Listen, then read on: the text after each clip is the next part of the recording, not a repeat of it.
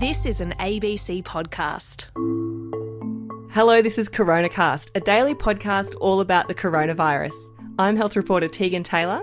And I'm physician and journalist Dr. Norman Swan. It's Monday, the 7th of December. And not in Australia, but elsewhere in the world, Norman, the moment that we've really all been waiting for all year since this virus escaped China and has infected the world, mass vaccinations have started to begin in some countries around the world, which is an incredible milestone. It's happened really fast, though, hasn't it? What do we know about what we do and don't know about these vaccinations so far? The Russian one's been approved, and the Sinovac, the Chinese vaccine, I think has also had emergency approval and is rolling out to large numbers of people, and had been for a while. So the Sinovac vaccine is a killed virus, an inactivated coronavirus. There are some worries about inactivated coronaviruses because the worry is that this overreactive immune response that they got in SARS may be when you actually give too much of the coronavirus in the vaccine, which is why it's just theoretical. It's why they think that the spike protein vaccines may be safer because they're not getting as broad an immune response and therefore risking this overreaction. And so you're just not sure with the Chinese vaccine that it's entirely safe, and it's not been subjected yet to a proper trial that you can evaluate. The Russian vaccine, I feel sorry actually for the developers of the Russian vaccine. The Russian vaccine could be quite a good vaccine. It's similar in a way to the Oxford vaccine, which is that they use an adenovirus to carry the vaccine into the cell. In other words, the vaccine message for the spike protein into the cell. And they use two different viruses, one for the first dose and one for the second dose, to avoid antibodies generated to the carrier virus. And so that could work quite well. But again, not with an adequate trial. So we're just really not sure about whether it works properly and whether it's entirely safe. So they brought it out too quickly. Would you say they're rushing it out? Yeah, okay, fine, thanks. Sorry. That's what they would say is a dad joke, but from a mum. But good try. And then you've got the Pfizer vaccine, and there'll be others like Astra, and once the Astra gets its dosage sorted out, and the Moderna vaccines, they will come out quite quickly. But they have been subjected to proper trials, and the regulators can look at all the data. But here's the thing. This is not approval for emergency use. This is emergency approval. What's the difference? Well, the difference is that they've rushed through an approval without looking at all the data. Whereas we, for example, in Australia, will be looking at all the data and kicking the tires properly. So the manufacturers, when they submit, or it's called sponsor, these applications to regulators, give truckloads of data. It's the raw data from the trials. It doesn't actually matter whether or not the trial's been published. It's that they get a chance to look at the raw data. Emergency approval means that they've looked at it, they've taken a fairly good look at safety to make sure there's nothing big has happened. They have a quick check, in a sense, on the effectiveness, and then they say, look, our situation is so dire here in Britain, so dire here in America, we're going to approve it. It's interesting that the FDA is taking longer than the British took, and they're obviously taking a bit more care over the approval. Like you said, the imperative in the States and in the UK and parts of Europe is really high because of the high numbers of cases there and the scale of the problem in terms of the impact on the hospital system and the number of deaths. But this has a silver lining for Australia, like we've said before. We get to watch this and see what does and doesn't work. Yes, because if there are rare side effects, you think, well, 1 in 33,000 is a rare side effect. That's the number of people in these trials. But there could be a 1 in a million side effect that's quite serious. And you're only going to find that out when you've immunized a million or so people. And that's what they're going to be doing. They're going to be rolling it out to large numbers of people, hopefully monitoring it well. Funnily enough, I think they'll probably monitor it a bit better in America than here, but we'll see, than in Britain, but we'll see. I just don't have very much confidence in the British anymore because of the way they've handled this outbreak from the start.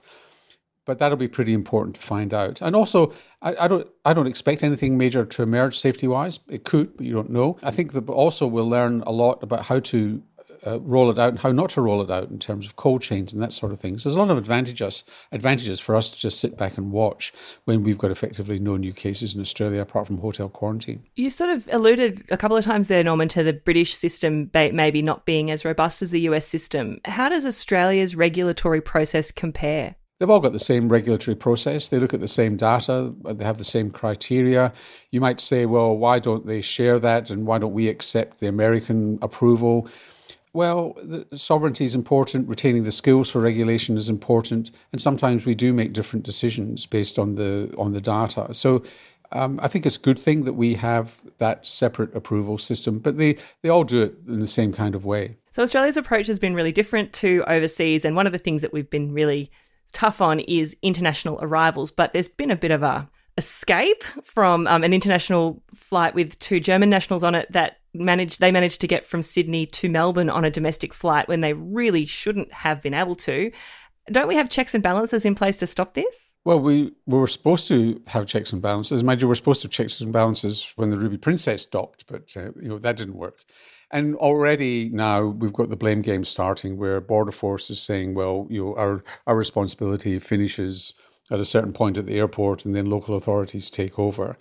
I mean, I really do think that Border Force has got to take a bit more responsibility here for this sort of thing. And the blame game doesn't work. It's a system that's failed, and you just got to find out why it's failed, who might have been involved, what systems broke down, so it doesn't happen again, rather than just getting too excited about it.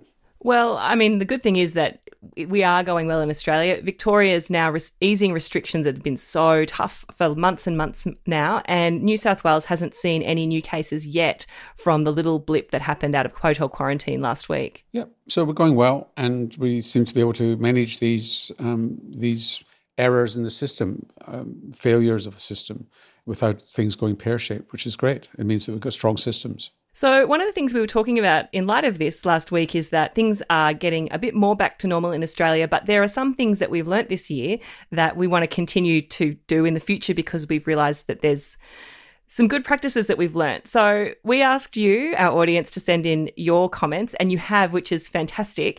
Sarah says she'll never wash her hands again without silently counting to 20, and she won't forget the memory of listening to Norman's soothing voice as she puts her toddlers to bed. You've made bedtime the highlight of her evening, Norman. Oh, Sarah, that's very nice of you to say that. We've also heard a few people like Glenn and Ruth sort of saying that staying at home when you're not feeling well, that sneeze and cough etiquette, better just hygiene, and they're not getting colds and other illnesses has been a real plus for them, and they're going to continue to do that into the future. Yeah, and Ruth talks about continuing to wash her hands more often, not touching surfaces, not shaking hands. She's enjoyed not getting colds because she belongs to an atopic family, means people have got asthma and hay fever and so on, so which are made worse when you get a cold. And Jess, who lives in Melbourne, home of, well, one of Australia's many homes of excellent cuisine, has said she's going to do more home cooking. She's realised she's actually a really good cook and doesn't have to eat out as much as she used to. Yeah.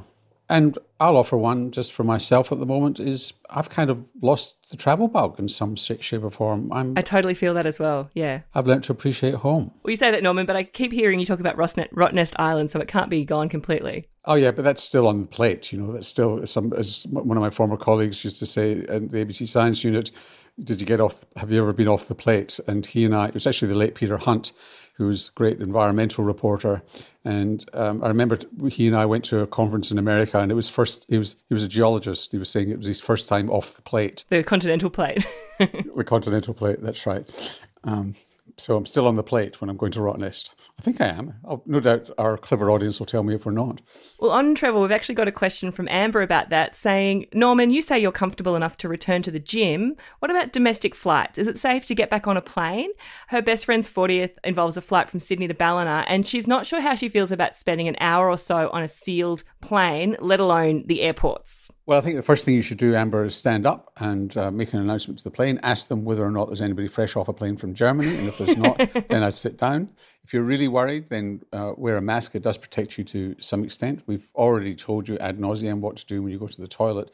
But look, I'm going on a flight in January, which is about an hour and a half long, and I'm going to do that.